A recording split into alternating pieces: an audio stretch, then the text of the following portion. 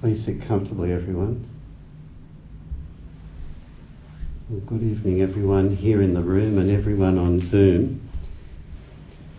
That was a bit of a double challenge for me. I've got to do the equivalent of chew gum and walk at the same time now. Speak to everyone in the room and speak to everyone on Zoom. But the talk I wanted to give tonight is based on a koans in the Mumonkan Khan, which is case 28, and it's known as Lung Khan, renowned far and wide.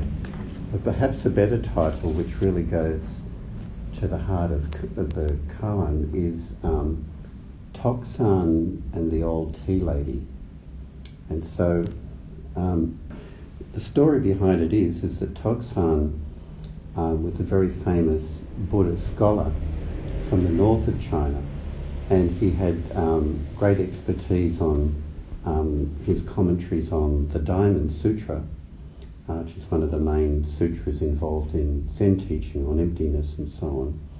And he heard that there was these Zen teachers in the south who were claiming that there was a teaching outside of the sutras, not relying on words and phrases and so on. And he thought he needed to teach them a lesson. And so he packs up all of his commentaries and so on in his cart, and he travels all the way down from North China to South China to teach these southern devils a lesson on what is the true Dharma. And then he comes to, he stops on the way and he goes to an inn, or a tea house, to get some refreshment on his journey. And he meets this old lady who's obviously quite awake in her own way, and he gets a very good lesson from her.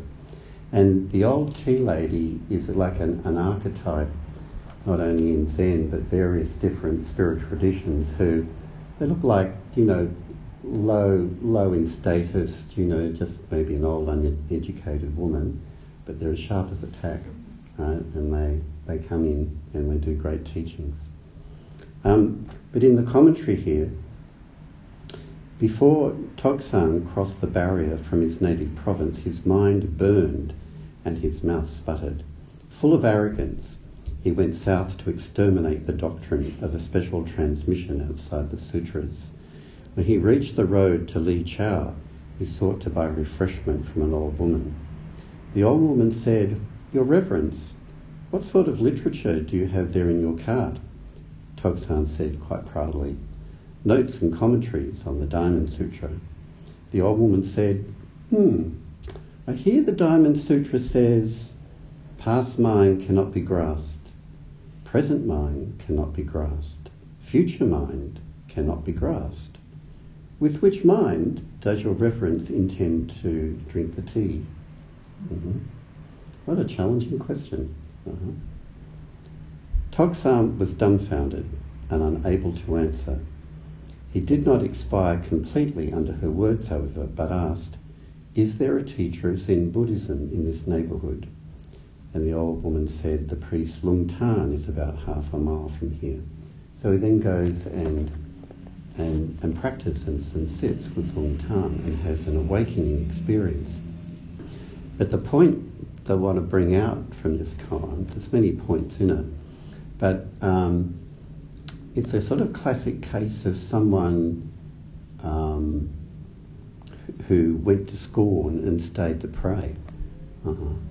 And it's really a demonstration of Toksan's great character, and the importance of character in Zen.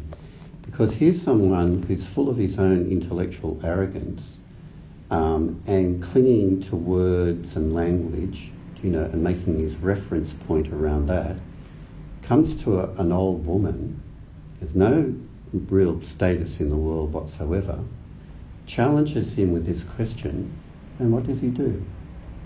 Right? It actually dumbfounds him. He stops, and he realises there's something that he doesn't understand, and then he seeks out a teacher, to deepen his understanding.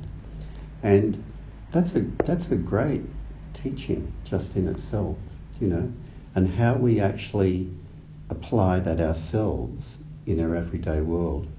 You know, what happens to us when we think we know something and then someone points out to us we actually mistakenly misperceived it, or we got the wrong information? You know, how much can we in those situations go, I got it wrong, you know, and there's a kind of a humbling experience, you know. How easily do we do that? Or how much do we stick to our position, you know, and being right? It's the same challenge that faces all of us, that faces Toksan with the old tea lady. Who are our old tea ladies that we come up against in life? The same point is brought out in that reading at the end of our sutra book about Naropa, you know, from the Tibetan tradition. And a woman sees Naropa, you know, with this big book, and says, "Do you understand what all of that says?" He says, "Yes." And she laughs at him. And then she asks another question about, you know, to convey his understanding. And then she gets into a rage, you know, and berates him, you know nothing. You're just clinging to words and letters. It's all up here in your head. You know nothing. Those challenges, you know, are not necessarily intellectual challenges about having an inflated ego around identifying with, you know, high intelligence, but anything in our life, you know, where we think we're right, we think we're superior in some way, we've got it, you know, and then something goes along and pulls the rug out from underneath us. These are great teachings. And we can prepare ourselves to have that openness of mind and openness of spirit to meet those occasions when they come to us. We may have certain information about something, and we've acted on that information, and then another bit of information comes up that realise actually that was wrong. How much can we just let it go and move into another way of being? It's really a great challenge. So this is one of the examples through which koan study in itself is not anything particularly esoteric. And again, it's nothing to cling to in itself. Every koan that you pass, you just tear it up, throw it in the bin. But again, like anything, where people can misuse koan study and then practice, is to think that every koan that they pass, that they're even more enlightened. You know? So you hold on to that as well. Hold on to the passing of the koan. So I'm getting somewhere. But the true spirit of koan study is that you throw something away each time. You throw all of those ideas you've been carrying around that blocked the insight into the koan. So it's a great metaphor for life.